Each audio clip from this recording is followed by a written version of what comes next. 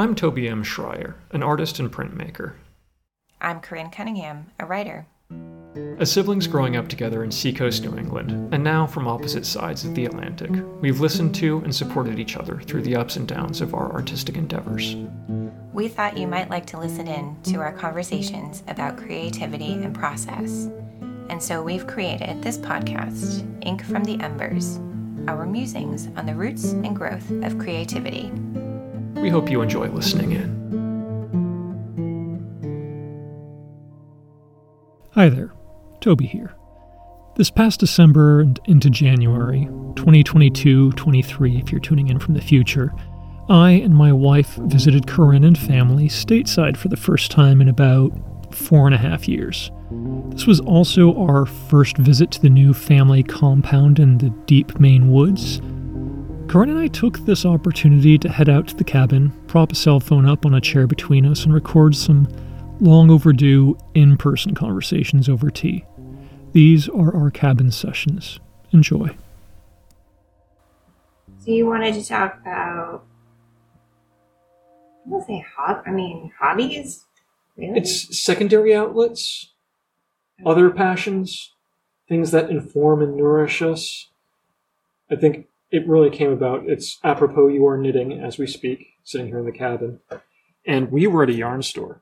We were at a yarn store. And for me, this was actually a really fascinating time there. Did it start even before? Because we should set the scene in that I was wearing one of my hand knit sweaters and your wife eyed it up. And it was the first time that I'd seen her look at one of my sweaters, like with that look of like, oh, that's something I would wear. And so then it came about, the conversation of, would you knit a sweater for someone? Yeah. Like, well, it would have to be a special someone, which luckily your wife is. She's very special. She'd have to be, the person would have to be knit worthy, which your wife is. But then we started talking about different styles. Somehow it came up, like the whole conversation evolved, and the type of yarn and what we could do with the yarn and patterns and all of that. Was that kind of the entry point to the fascination for you? It was, but it was really in the yarn store with you entering this other domain and to see your demeanor change a little bit.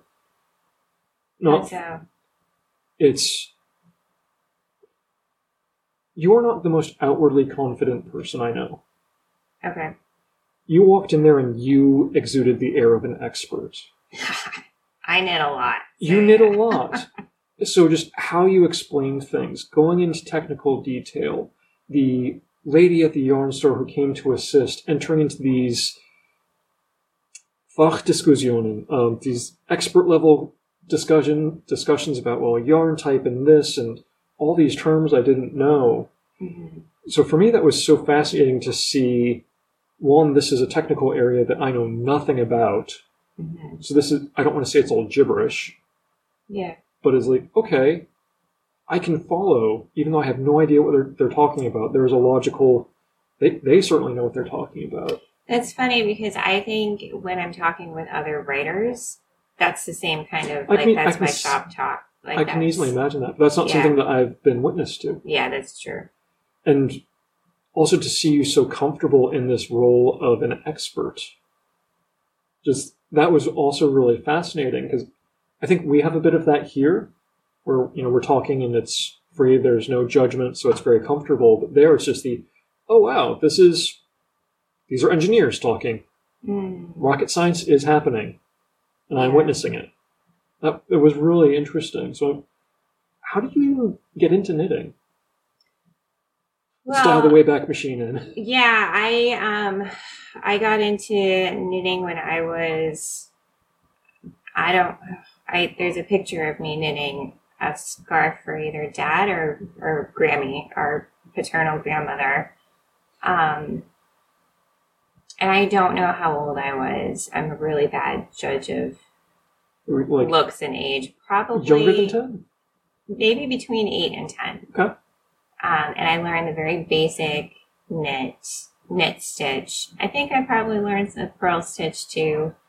I think from like regular old garter stitch, which is just knitting both sides of a scarf.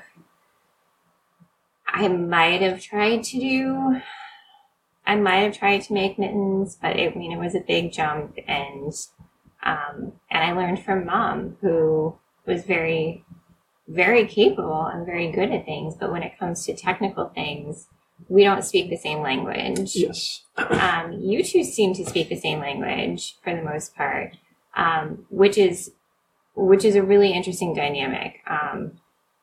But yeah, so we didn't really speak the same language about it, and I didn't keep it up. I knew how to do it, but I didn't keep it up. Mm-hmm. Fast forward to my mid-20s, even late 20s, the first time I stopped drinking and got sober, I went to a couple of AA meetings, and that didn't click and that's a whole other conversation. But after AA meetings, people would smoke. And I had been a smoker in college and had quit when we were going to have kids and was really good about quitting, and then kind of picked up smoking for, it might have just been a month. Mm-hmm. And I was like, this is gross. It's terrible. It's not sustainable. It's not affordable. So I obviously quit again and needed something to do with my hands, and picked up a Knitting for Dummies book and some yarn and kind of took off, and taught myself through that book, through YouTube videos and online tutorials. Got hooked on Ravelry, which is the site for patterns and discussions on knitting things. And at one point, I even had an Etsy shop for knit goods. I didn't I enjoyed putting things out there and listing them for sale, but I did not like can you knit me this? Can you knit me this? Can you do this, but in a different color? I didn't like the special orders. It just stressed me out, and it took a lot of joy out of knitting. And for a while, I think I even slowed down on my personal knitting afterwards, because it just didn't feel good. But the last, I don't even know how many years, it's been a staple. Yeah, it's been a staple in my day and in my life, and I knit for people I love. You're wearing a pair of hand mitts with a radish pattern, because there's this running joke about you loving radishes. It's not only a joke, it's the truth. It was one of the earliest pieces of silliness with your kids that has just kept going. Yeah. Every time we see things with radishes, we have to get it for Toby. But yeah, so I think that's it. And the evolution and the learning has just kind of come naturally. And also through Instagram, there's a huge knitting community, a gigantic knitting community. There's knit-alongs, and there's so many different designers, and there's knitting YouTube. There's all sorts of stuff. And so the accessibility of information is fantastic. And I've just kind of gotten comfortable really grasping the types of yarn, and not just the different weights of it, but thinking about woolly wools versus, superwash kind of the things that we were talking about in the store. Within the last 2 years or so, I've learned a great deal about that. And the next step for I already have in my head, I really want to learn more about the actual sheep breeds and what their natural environments are, and how that yarn is processed and can be used. And I'd love to get into spinning. So it's a long answer, but I really love knitting, and I love wool and fiber. And I, sometimes think that it would be great to make that the primary focus, instead of writing. But I think they inform each other. I don't want to take the joy out of knitting and that kind of passion project, in terms of just what fiber is for me. But the novel I wrote last year, in the spring, in the winter and spring took place at a yarn shop. And so it was fun to be able to like include some information that I was learning and to have, knitting conversations between people and, creating knit nights for these characters and stuff. That was really, really kind of fun. And I look forward to getting back to that project. Okay. Yeah. Yeah. I mean, it is true. Not only do we not see each other normally, we don't really see each other with other people. Even when we were living here, it wasn't like we'd go shopping together. Exactly. We got together for family meeting, or not family meetings, like something serious, but we were getting together to see family. Right. Yeah. It was a visit. We weren't seeing each other in our natural habitats, so to speak. Exactly. And so, it makes sense. It makes sense that it was like, oh, your demeanor changed. Like at first I'm like, well, yeah, of course it did, because I also wasn't trying to, like at home, you're trying to make people comfortable, and it's not that, or I don't think of it as like, I don't know. At home, it's not really a confidence kind of thing, where I need to exude confidence to get dinner on the table or something like that. But yeah, we don't see each other in work elements, and that is kind of a work type place.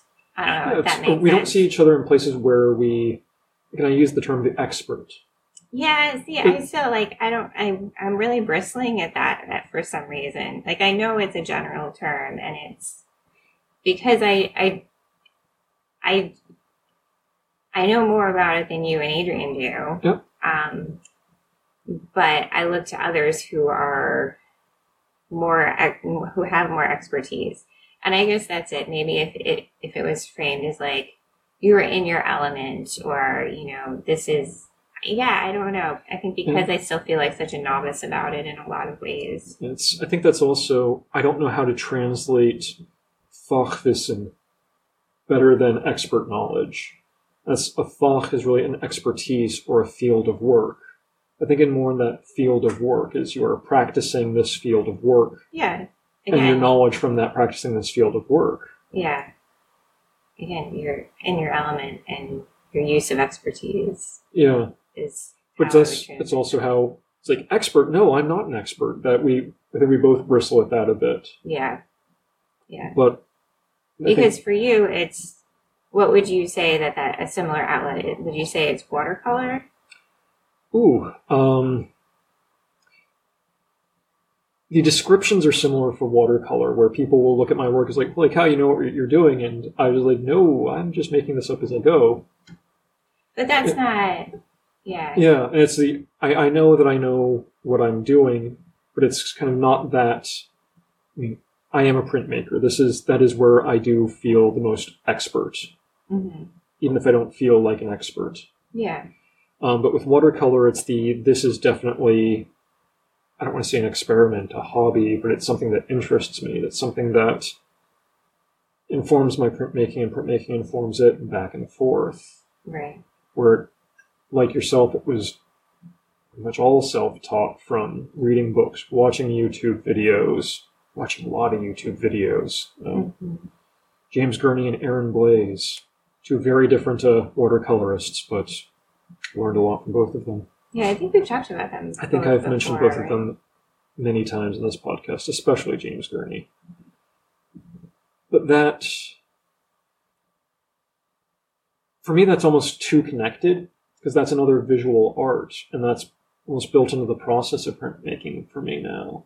Yeah. It's like if I'm considering a woodcut or an etching, I might go do some watercolor studies as part of that.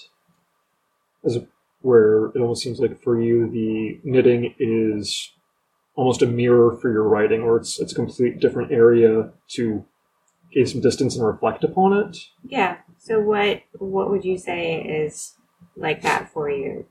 Probably the closest is music and making music. Oh, right. I was trying to think of what you said last time. Yeah. And I just, for some reason, I had watercolor in my brain. No, it's good. I've brought my whole watercolor kit over from Europe on this trip, and I haven't actually painted once, so it feels like a waste of weight, but it just hasn't called for it. Even though we have a lovely landscape in front of us. Yeah, that's true. So music, and you have, there's an interesting thing coming up next month for you in that. Yes, and that we did mention that in one of our previous cabin, what were we calling these? Sessions. The cabin sessions, one of our previous cabin sessions. Mm-hmm. I did mention the RPM Challenge, which was the record production month, which is where you come up with, or you record an album. I think the standard is 10 tracks or 35 minutes minimum of music, and you record that all in the month of February. Right. And you can use it to finish other projects, but it's really thought of as kind of self-contained. You write this album from start to finish, from the idea to hitting publish, all in the space of the shortest month of the year. Mm-hmm. It's like NaNoWriMo being in November, which is inherently a very busy month in the United States. Yeah, somehow there's just an element of masochism built into it, but that makes it more fun. So how did you get your start in music? So growing up, I think we both learned recorder at some points. I mean, we were both taught recorder. I remember that much. We both were? Yes, I remember you also not enjoying it like I did. Yeah, that's probably right. I have no memory of that. And I think it was until college, and fairly late in college, is I had a roommate that played guitar, and I was like, "Hey, Dan, can you teach me guitar? This looks fun." Mm-hmm. And he did. So I got an acoustic guitar, which I still have. I still play it. It's in my living room. And just kind of started from there, just the basics of learning the songs of the day, like Dave Matthews Band and Dispatch. Mm-hmm. And now I play those songs, and the younger generation doesn't quite know what I'm doing, which is kind of amusing. Say, which younger generation? The ones here? The ones here. Your kids know those songs. Yeah. Your kids know those songs. But I started with the guitar and kind of experimented little bits with that over time, and just played and learned. And I wanted to get more into music, but the guitar just wasn't grabbing me. And somehow, I think I was working for the campus parking even after I graduated, and someone was like, "What about bass?" Mm-hmm. And there was kind of a joke of, "It's only got 4 strings, it's easier." Yeah. And so I picked up a bass, and ooh, that was nice. So I had researched and got a bass, and really enjoyed the feel of it and the tones, and then I had like a huge amplifier to play in front of, and then just to move that air in this really physical, because you can hear it, but then your whole chest is vibrating with it. It was a very visceral experience for me. Mm-hmm. And for so much of it is about like the feeling of it, because even further down the line, I was at a music store and picked up a fretless bass, and I was like, oh, this is it. And turns out that one of the albums that we both had grown up with, Paul Simon's Graceland, everything in there is fretless bass. Oh, really? Yes. Wow. I cannot remember the man's name, but a wonderful bassist. He was originally out of South Africa, where that was recorded. He's now in Pennsylvania. Oh, Go figure. He's still been putting out solo albums and leading bands to this day. Mm. Put a link in the description with his name, because he's definitely worth looking up. Did you tell Lucas that? No, I don't think I did. Because that's his favorite album ever. Yeah. Yeah. That's funny. Just because it's come up since you brought a fretless bass here for my son. Yes, which was actually my first nice bass. Oh, wow. And that the neck was warped, and I tried getting it fixed, and eventually got the same model, but a fretless edition of the model. That's my bass. But that bass I had fixed up later with a special neck to get it playing again, and with the idea of having it in a different tuning or something, but it just never got used. But now it's getting a lot of use with my nephew, which is really heart-touching to see. Aww. Yeah. But so that was kind of always on the side, and never I want to be a musician. There was never any personal pressure with it. Mm-hmm. Just, this is fun. And that also led into the recording and the editing I do for this podcast. Because my friend Mike, who is a storyteller, would record storytelling albums, and we would do music for that, and I would do the recording for that, and we did essentially a podcast of storytelling stuff, which is still on YouTube. We've mentioned this before, but links will be below. And so it's always kind of been there. So I've always enjoyed that, learning about it. I enjoy a certain amount of not really knowing. Yeah. It's like, because I can kind of read sheet music, but not really. I just noodle and make up my own stuff most of the time. And as we were talking earlier, I've been getting more into like some electronic music and generative music. And so there are all these electronic bits that, for me, always have to play well with the bass. So it's not just, here's a little noisemakers, how can I use that with this setup? Yeah. So it ends up for an odd amalgam of strange devices with blinky lights. Where do you do that? Like, do you do that at home? I do that at home. That is in the living room. Okay. It's not always the best corner of it. I know Adrienne is very flexible and actually really enjoys when I play, but it's because we live in a 2-room apartment. I mean, there's kind of the living room that morphs into the kitchen, then there's the bedroom and the bathroom, and that's it. Yeah. So there's not a lot of room. And where she also has a background in music, I think there's kind of this understanding of, okay, they're noodling, they need space. And so it's, we almost really need to set up a better space in the bedroom for another person to work. So that if I'm noodling, she can go in there, or vice versa. Which I hope she gets back to music at some point, but that's... Because that's not something you would want to use your studio space for. Not really, because for me, that's very much, that's a workspace. Yeah. It's good to have that distinction. Yeah, and I wouldn't have a problem with it, but it's more, I'm so used to treating the walk up there as I'm going to work. Right. And not just like I'm going to work, there will be no fun here. I'm entering that creative space for visual arts and getting into those patterns where I don't want that distraction or that temptation to, I have this list of things I want to get done, but there's that 4-string beauty over there and I want to noodle. Yeah. No, that makes sense. Or to bring the bass up there and then feel bad about never using it. Which I have enough of that at home. So and the music always comes in waves. It's like I will play a lot and then I won't play for a while. And that's also been kind of a journey of letting that happen and being comfortable with, I don't have to feel bad for not playing right now. This is supposed to be fun, and if I'm not feeling it, I'm not feeling it. Yeah. But that's been building up, and especially being around both of your kids that are crazy good musicians crazy good musicians, period, and considering how long they've been learning, which isn't that long at all, it's even more astounding for me. Yeah. So that's kind of given me also that impetus to think, oh yeah, this is the time. Yeah. To record an album, and I also, it's like, okay, the idea came to record the album, and the time intervening between them when I announced that before this recording device, and now it's I even know where I'm going with that. Oh, really? Yeah, it's because being here in America has been wonderful, but really weird. There's just this like overarching disconnect of what's the same and what's different. Yeah. Driving along a stretch of road where it's all exactly the same, and then you enter an area and I don't recognize it at all.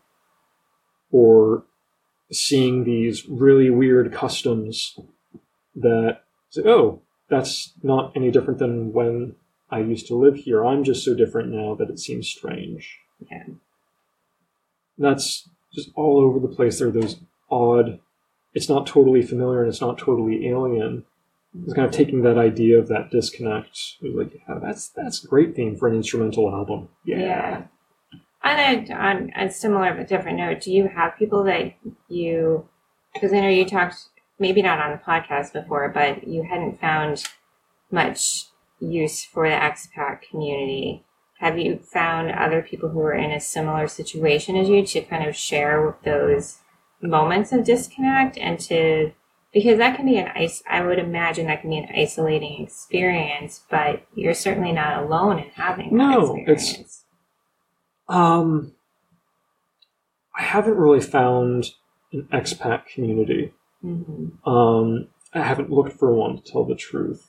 Okay. I know in Zurich, especially, the expat community is a lot of bankers, tech workers, and it's really... Yeah. This will sound bad, but it's big money. Yeah. And it's a big money, and it's a lifestyle centered around that. Yeah, the priorities are different. Exactly. It's like where I'm not in a high-paying job. I'm an artist. I'm not gunning for promotion. I'm an artist. Or, oh, hey, we're working in nature conservation. And no, we don't need to buy a bigger SUV. Right. We think no one should buy a bigger SUV. Again, It's different priorities without It's, alienating exactly. maybe some of our listeners. It's a very different feeling. It's like, okay, I have met wonderful expats, but there's also kind of that... I don't hang out with a lot of so-called expats, which are almost expected to leave again. Mm-hmm. But I do end up meeting people that, oh, you're not from Switzerland, but you've been living here for 2 decades. Right. So it's not that they're identifying as an expat, but they do have those stories in the background. Mm-hmm. Again, that's usually, a lot of Germans living in Switzerland, which, okay, they speak the language mostly, but there is a little disconnect there, but not quite so big as America, which also is not nearly as big as, say, refugees, which we do have quite a few refugees, more in Germany than in Switzerland at the moment. Right. But so those stories come up, but in our circle, we really don't come across that too often, beyond just people who came across the border for work and ended up staying because they met someone. Yeah. I know that story. Yeah. So just this album and Disconnect, are you all, because I know, similar to you and yarn and knitwear and stuff, music, the language around music is very foreign to me. And the creation of it, I'm assuming there's crossovers and similarities like with any artistic endeavor, but are you already formulating sounds in your head? Like how does that work for you? So, right now, I have a scribbled page of, I don't want to call them titles, but kind of taking that idea of prompts. Yeah. Or they are titles, I intend to use them as titles and as kind of a prompt. Mm-hmm. So I'll rephrase that using the same words.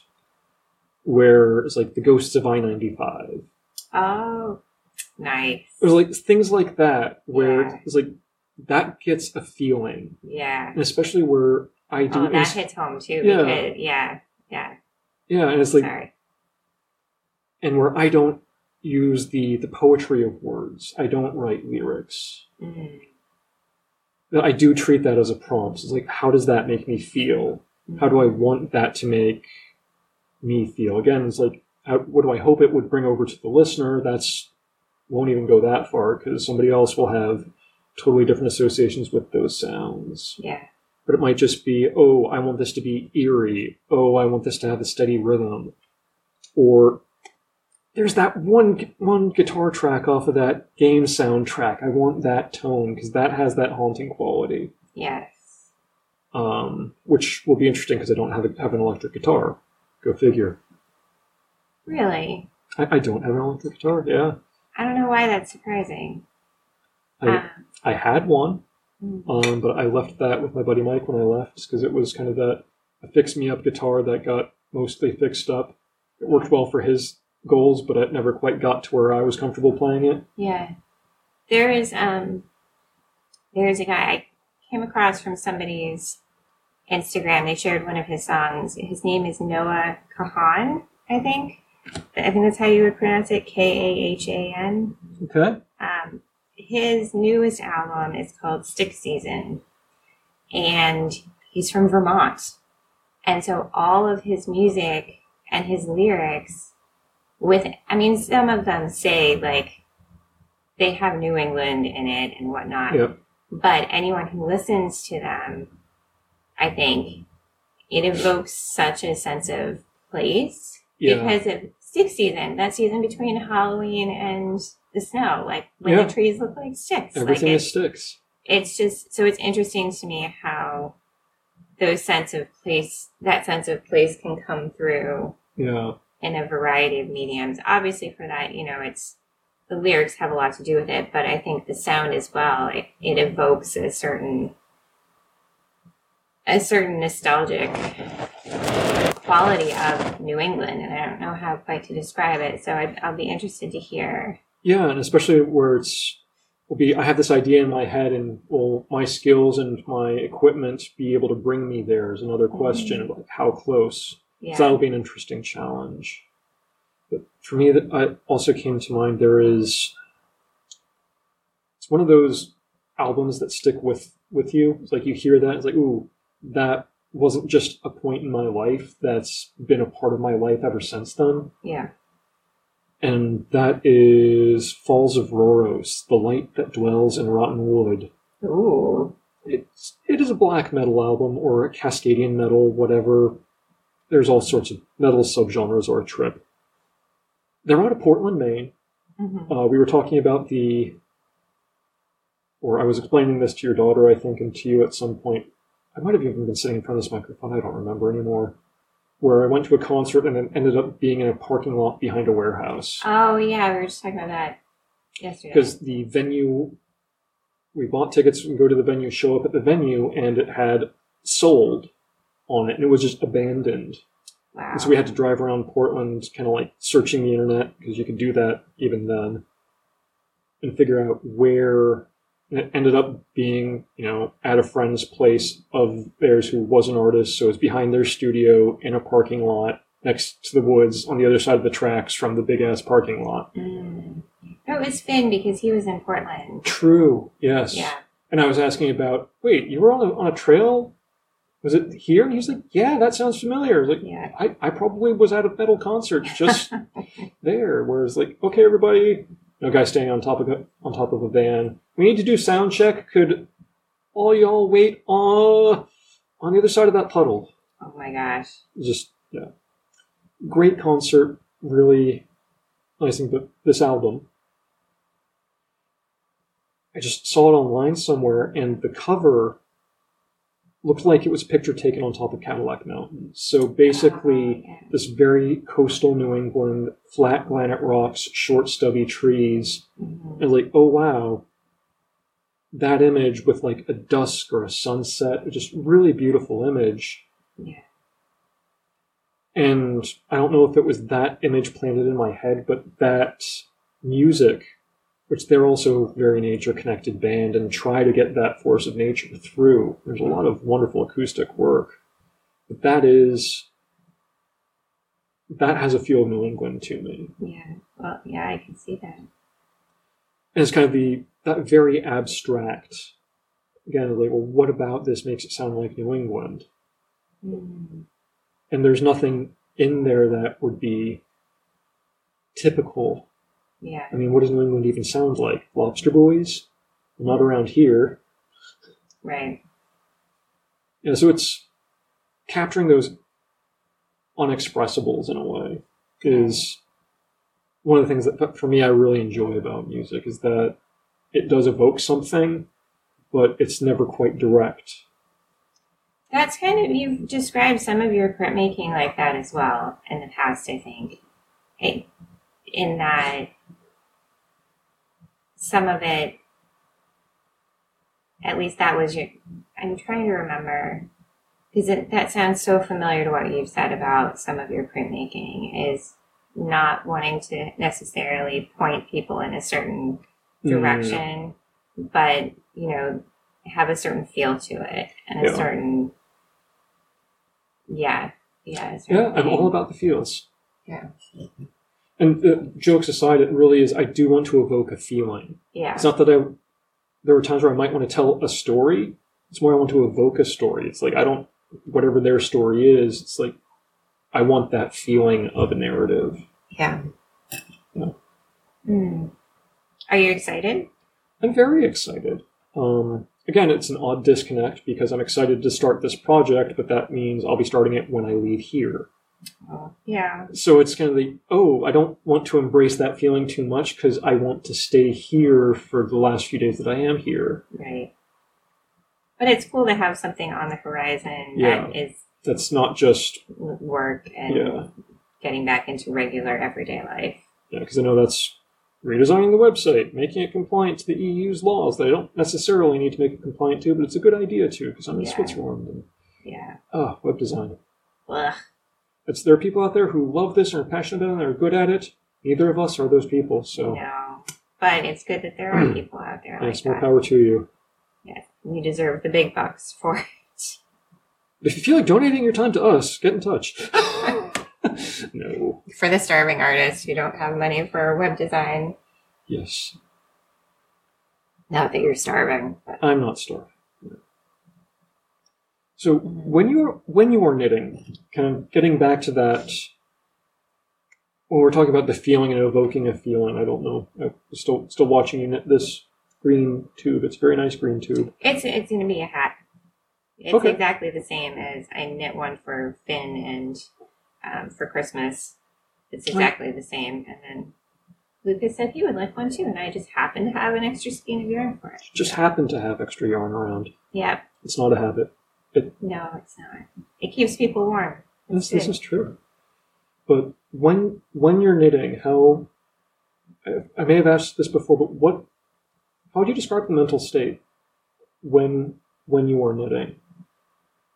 I think that depends on the day, because something like this I can knit and not really pay attention to it, and it's something to keep my hands busy, and somehow that helps me to keep focused but not too focused. So for somebody with anxiety, it's a good thing to turn a certain part of their brain off. It's like a kid with a fidget spinner or sitting in a chair that you can bounce in, like that kind of a thing. It's like chill beats to study to. Yeah, exactly. And so there's lots of times when there's projects, like the 2 projects I have going right now, I don't have to think about doing anything too hard. And so I'll watch a video or knit while other people are around, or knit while podcasting. But see, it's funny, I put my knitting down to talk about knitting. And then there's other more involved projects. I do have a pair of socks that I don't think I've gotten out since you got here, because I have to turn a heel and I have to pay really close attention, and there are teeny tiny cables on teeny tiny needles, and it's a very intense knitting experience, which is fun and challenging in different ways, but for that needs my full attention, and it's just focusing on the pattern and the stitches and not anything else around me. And so that's also a kind of break, in a sense, from day-to-day life, I guess. So I have to set time aside and be like, I'm not going to be able to talk to anybody if you talk to me while I'm knitting this, kind of thing. And so that doesn't last terribly long in general. Maybe set aside an hour here and there for it. And I sometimes I'll sit and knit and come up with ideas for writing. But yeah, it depends on the day and the mood. It serves, lots of different purposes. It's not like I'm going to pick up my needles and feel completely zenned out at that time. Though when you were describing with an intense pattern, that did almost sound mantra-ish, kind of meditative of to follow these steps. And yeah, I mean, that is when you get counting involved. If you get repeat counting involved, that one is not actually meditative, because there's so much that you have to do. It's not intuitive necessarily. Like when you get a pattern that you have to count 3 stitches and 2 stitches and 5 stitches, if you can get in that rhythm, then it can be really meditative. But for the one I'm thinking of, where it's you have to use a cable needle and slip some stitches on it and hold it in back while you're trying to knit other things, and And it's so fiddly that it's like meditative is not the word that I would use for that. But it certainly can be at different points. Yeah. Was there anything else that came up while watching the planning of Adrian's sweater that you were like, that's interesting, or I don't know? I mean, for me, it was really to watch I won't call it bouncing, but between, okay, we have this idea for this pattern with these yarns. Mm-hmm. Okay, look at these. Something doesn't quite right. The colors aren't here. Well, an alternative is this. Okay, not much has to change here. Okay. But we're here. There's something else. Mm-hmm. Kind of watching that chain of problem solving. Yeah. Was really fascinating because, I mean, for me, my level of yarn is, ooh, that's pretty, or that's less fuzzy than the other one. Right. And to hear all these terms like, oh, that makes total sense. Or, okay, there's a distinction here, there's a name for it. That is a very descriptive term, but I do not know what it's describing. Yeah. That was really fascinating to just see multiple people speak that language and have ideas about it and what you could do with that. It was really kind of something magical. It's like there were almost kind of two levels of reality. Oh, yeah. Because for me, it's, okay, is it synthetic? Is it from a sheep? Is it from not a sheep? Yeah. Or an alpaca? Or it's like, okay, I know enough to know it's complicated, but it's not just complicated, it's that way for a reason, and it's this, and not only is it there for a reason, but that reason means something. And, if we take this other meaning and the implied meaning from that, maybe we can go over there. Like, what's over there? Yeah. There's more? Yeah. So it's not that it was overwhelming, it was just... Oh, I think at parts I could see overwhelmed, maybe not in your face, but in your wife's face. Yes.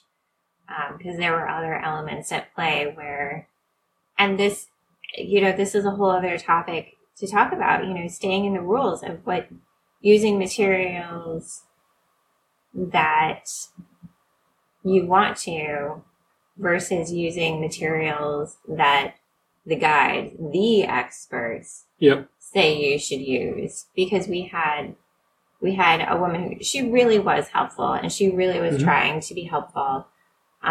We had a woman who was trying to help us and didn't quite grasp a few things. We were looking for soft yarn to do some color work with. And I had already explained to Adrienne, like a lot of times, to do color work, you would probably use a woolly yarn that will like stand up well and not stretch out and all of these things. But we found a yarn that would work well for that, even though it was super washed and super soft and super silky and all of the things. And so the woman, we were trying to see if they had more if they had back stock of the particular yarn. If they had, we wouldn't have ended up with the conversations that we did end up having. But they didn't, and so the saleswoman was trying to help us find appropriate yarn. And she was like, well, what are you making? And I told her, and she said, well, I wouldn't actually use that yarn for that purpose. Let's go over here and look at the yarns I would use, which were super woolly, super scratchy, full of alpaca that Adrienne can't wear. And so there was this this kind of, how do we listen to and honor her knowledge without telling her we're going to do whatever the hell we want to do anyway, because I have done what I was going to do before. And so it's this, like, I think you come across it in all areas of creativity. It's the like, well, you've got to go traditionally published because that's the way it works. That's the system that has been created that you have to live within. You have to follow these rules if you're going to get published. You have to follow these rules if you want to do X, Y, or Z. And so I think it's that, like, oh, what is it? I was listening to somebody talk about it. Is it like when your brain is malleable and changeable and flexible? Is that the right term? Like, there's some good terms in there. Keep going. I think I know what you're saying. Yeah. Oh, there's a woodpecker. Downy woodpecker's been hopping around. Oh, wow. Little tiny pretty. one. They're cute little buggers. It's got a big shock of red in his head. Anyway, there's this, using... I do feel like a certain amount of play and creativity gets lost when you're just trying to follow the rules and parameters. Sometimes the rules and parameters can help. And we've talked about that numerous times. Having, that swimming pool to turn around and kick off from and to propel you forward. And sometimes that's really helpful to work within constraints. My constraints for this project were constraints that this other woman would never impose upon herself. Yep. Like the type of yarn and the pattern and the something else. I don't know. Because she was telling me afterward, she was like, when I knit for people, they can either choose the pattern or the yarn, but never both. And I was like, okay, that's one way to go about it. And I've found myself saying that lots within the last few months, especially. That is a valid choice. Doesn't need to be my choice. And this goes across creatively, it goes across life, it goes across everything. Like this inability to see that other choices and other paths are valid and don't necessarily need to be dismissed so readily because there's value in them. Yeah. It's one of the stack of books that I had ordered to your address and will be bringing with me back to Switzerland. There's a series from the Crown Point Press called Magical Secrets, and it's like Magical Secrets of Etching or Magical Secrets of Aquatint, where they give kind of case studies of artists that they've worked with, because this is more of a publishing printmaking studio. So they would bring in an artist that is not familiar with printing and have their master printers guide this person through the process. So that it's just this person's creativity and their technical skill. Mm-hmm. And then they outline their process. And I found it really one of the more valuable. I mean, there's a lot of good information in there, really great books. But there's the one paragraph right at the beginning of, with aquatint, where you're etching around dots on your plate with acid. They basically said, hey, this is what we use here, because these are our goals here, and this is the system we use here. We've chosen these because it fulfills these criteria. Mm-hmm. The next paragraph, I'm listing all sorts of other stuff you can do with it. Those are all beautiful, wonderful things, but we've limited ourselves here because of our goals. And these are the best tools that we have found to achieve these goals in our studio. Mm-hmm. And then John Cage comes in and is setting things on fire as you put them through the printing press, which they just weren't expecting. But hey, interesting series of prints.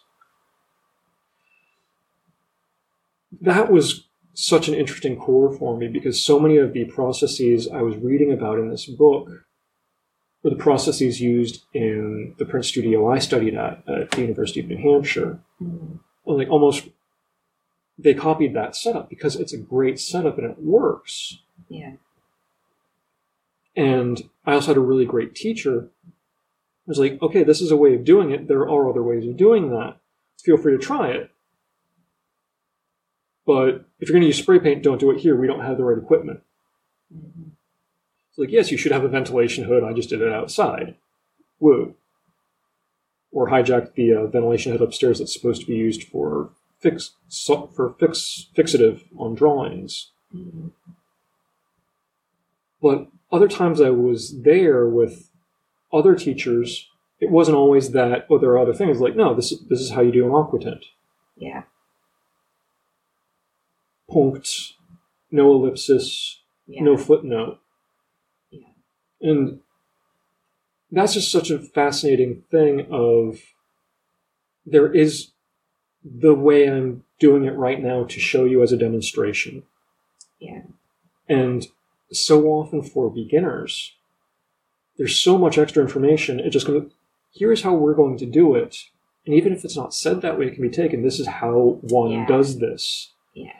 And finding that good way to say, hey, we're trying this. Okay. If you do something else, you will get a different effect. Right. Good, bad, doesn't matter. There's no value in it. If you do it differently, you will get a different effect. Mm-hmm. One doesn't have to value that. Right.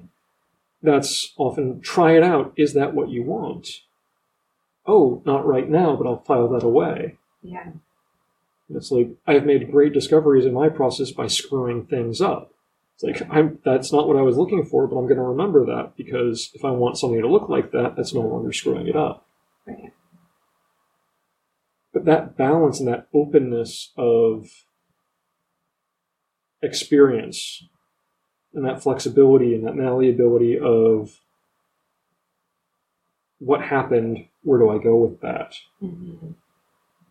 And so much of that comes down to personality as well. It really, really does. You know, not everyone is open to that because their brains literally would combust if they thought of all of the possibilities of things.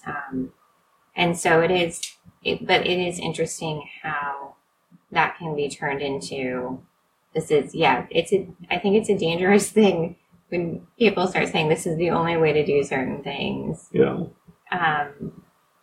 Because some people don't know any better, and it'll take them 20 years of experience to be like, wow, I could have been doing this. Oh, look, there's Dad and Adrienne walking down on the fields. Sorry. I think they're looking for the wild cam that we put out, or the trail cam. Yeah, it's a good vantage point to keep an eye on everything. It is. We're looking down at the whole lower field. Anyway, yeah, I think, and again, I keep thinking back to that experience at the yarn store, thinking like, they have more than likely had lots of experience with people taking yarn, going home, knitting, being like, well, this didn't work. This wasn't what I wanted it to work out as. Take the yarn back kind of thing. Mm-hmm. You sold me yarn that didn't do what I wanted it to do. And so I understand that perspective as well as, you know, but if I still think that there are different ways to go about it. You know, we talked on such a technical level that she knew I wasn't a new knitter. Yeah. She recognized the pattern of the sweater that I was wearing. Like, we had lots of different conversations about knitting on lots of different levels. And so I think what I really would have appreciated was just a nod of like, give that a try and let us know how it goes. But also, and I need to say this because I started questioning myself a little bit. We went home. I looked at the patterns on Ravelry that we were looking at. And on one of the patterns, the most used yarn for this color work was what we were looking at and what I wanted to try for. And on another one, it was the second most used. So it wasn't necessarily also that I was trying to go completely out of the box, but maybe... You were outside of her box. I was outside of her box, and maybe, you know, that commonality. And I forget this too, and this comes back to maybe it comes back to the idea of like, maybe I am more of an expert than I think I am. Like, maybe my knowledge actually surpassed hers at a certain point. In this... Who knows? In this area. Yeah. So I think there's so many areas where you have these interactions, and maybe because post-COVID, like, we're still getting used to interacting with people again. Yes. You know, I very much want to go into situations with I respect what other people have to say, and I want the same respect and to have a discourse on things, because I do that online a lot, but in person, it's nice to do that as well. I'm kind of losing my train. It's okay. Because when I was observing this with the woman who was helping us out, again, because I was in the background, as a non-expert, and it's a yarn shop, it's easy for me as a male to fade into the background of discussions. Yeah. But to watch where there was the pattern and the color work and the yarn type. Mm-hmm. And when it was but these don't go together, to have them concentrate so much on the pattern. Yeah. I was like, well, this makes me uncomfortable. Yes, but the pattern can't have that type of wool. Yeah. And it was just this pattern and its requirements, this is so much in her focus that but wait, we could change the pattern. That's okay. It's this yarn is so fuzzy and nice and doesn't irritate my wife's skin. Right. And yeah. And so it was like where that couldn't be let go of as the focus of but this pattern, you need to honor this pattern with this wool. Right. This doesn't work. It's like, that is such a different focus. It is. And frankly, there are some designers who do get bent out of shape about people using different things than the required yarn.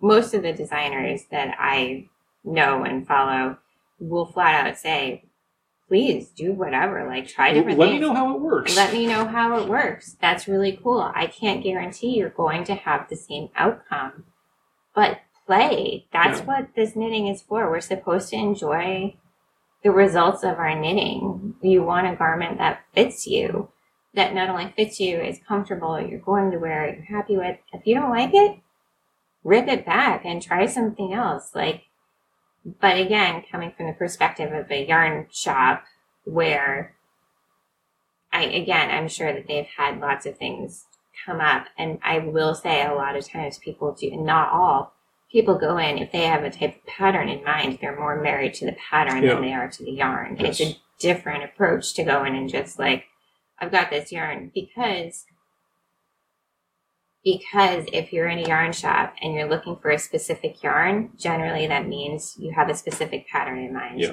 If I go in and I'm like, I'm just looking and I found this gorgeous yarn, I'll figure out the pattern later, and that takes that element out. Do you know what I mean? Yeah.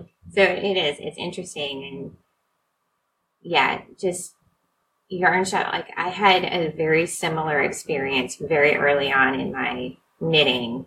I wanted to do something that I knew would give me a different result already. I think I had been knitting for just maybe 2 years at that point as an adult. And I was with a friend and we were talking about it and explaining, and the yarn store person inserted themselves and was trying to convince my friend who did not knit what needed to happen for this to work. And at that point, we're like, okay, we'll just go home and order the yarn I wanted online, because if I actually buy the yarn there, it just felt like a weird exchange. So it's interesting. And again, these people who are in these quote unquote expert seats have a lot of responsibility that I do think sometimes gets mishandled. Yes. Whereas the yarn shop owner that's a couple towns over, she's fantastic and is play, do whatever, try different things. It's a much different experience. Yeah. Her shop is also a wine shop, so her perspective is a little more is a little different. But that makes all the difference. And I think the more people who go into these creative endeavors, whether it's music, whether it's painting, whether it's writing, whether it's knitting, with the ability to be with the ability to go into it knowing messing up is not really a thing. Yeah. Yeah. It gives you a certain amount of play and wiggle room and curiosity instead of, I've got to get this right. I've got to get this to look exactly like somebody else did. Yeah. Yeah. I was just thinking back to this past summer when I was in a workshop with Laura Boswell for Japanese woodcuts. It was a week-long woodcut course. And where I do woodcuts in more traditional European style. So oil-based inks, inking up with a roller, printing with a press. Or in Japanese woodcut, you cut the wood with different tools, but you're cutting wood. And you ink up with a brush and watercolors and rice paste, and you print by hand. And you're mixing all of these quantities. It's well, how much water do I put in the watercolor? And how much rice paste? How thick should the rice paste be? Or all of these variables. And I had tried this before and never gotten it to work, like at all. And so I'm there, okay, I know what I'm doing with woodcuts. And we were a group of 10 people. And I think there were 3 or 4 of us in that group that regularly sell our work. So we're comfortable with the idea of, I know what I'm doing on some level, or we are professionals on some level. Right. We sell our work and people give money for it. But even for us, we're there in a workshop. We're here to learn. Yeah.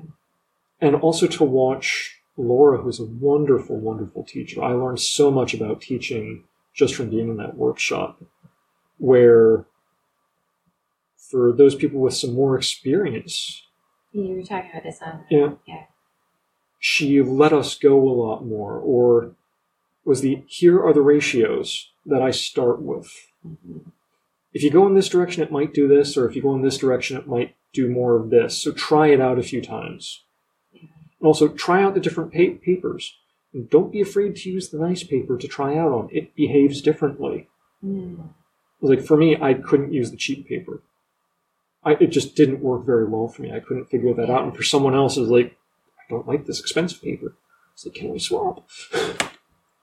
Oh, that's interesting. So it's not that we were given more room to play, but the instructions were changed. Yeah. The instruction given was, here are your parameters.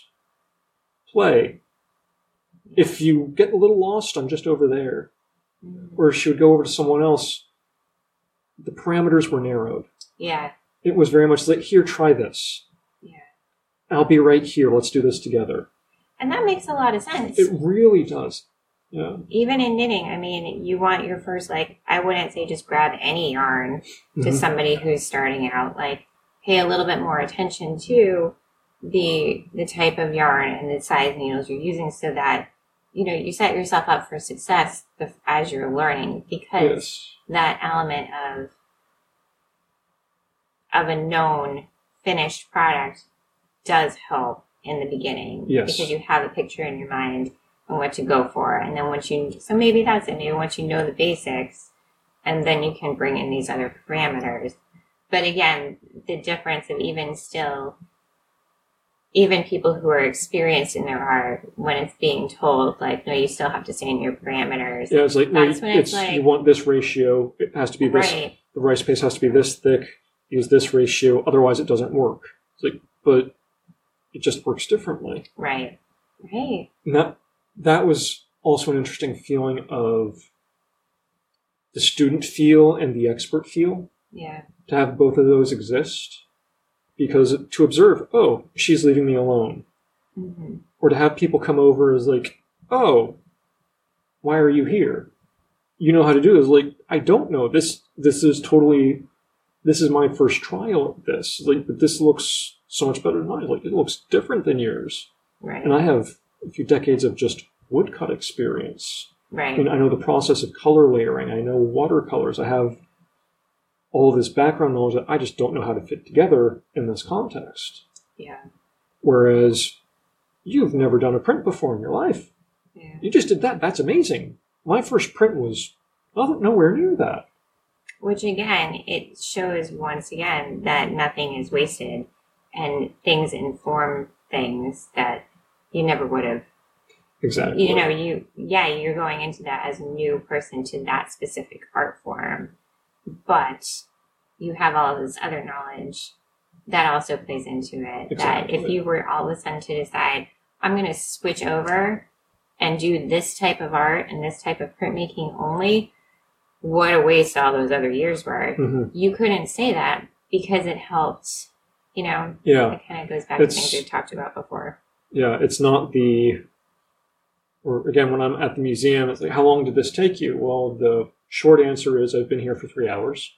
Yeah. The long answer is I've been doing this for the last 2 decades. Right. This is 20 years worth of work right here. Yeah. And both of them are true. Yeah. And that is, there's a lot of footwork to get there. Yeah. Not all of it makes sense, and all of that. It took me years after my time in art school to appreciate my time in art school. Right.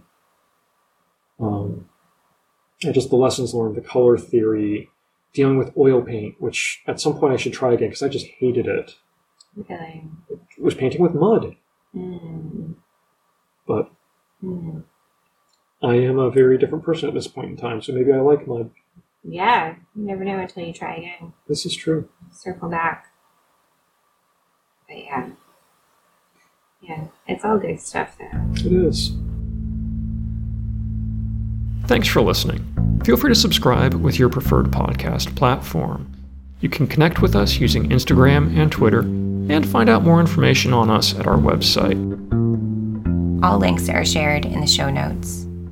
All content, including music, audio, and rambling, is created by us, Corinne and Toby, at Ink from the Embers.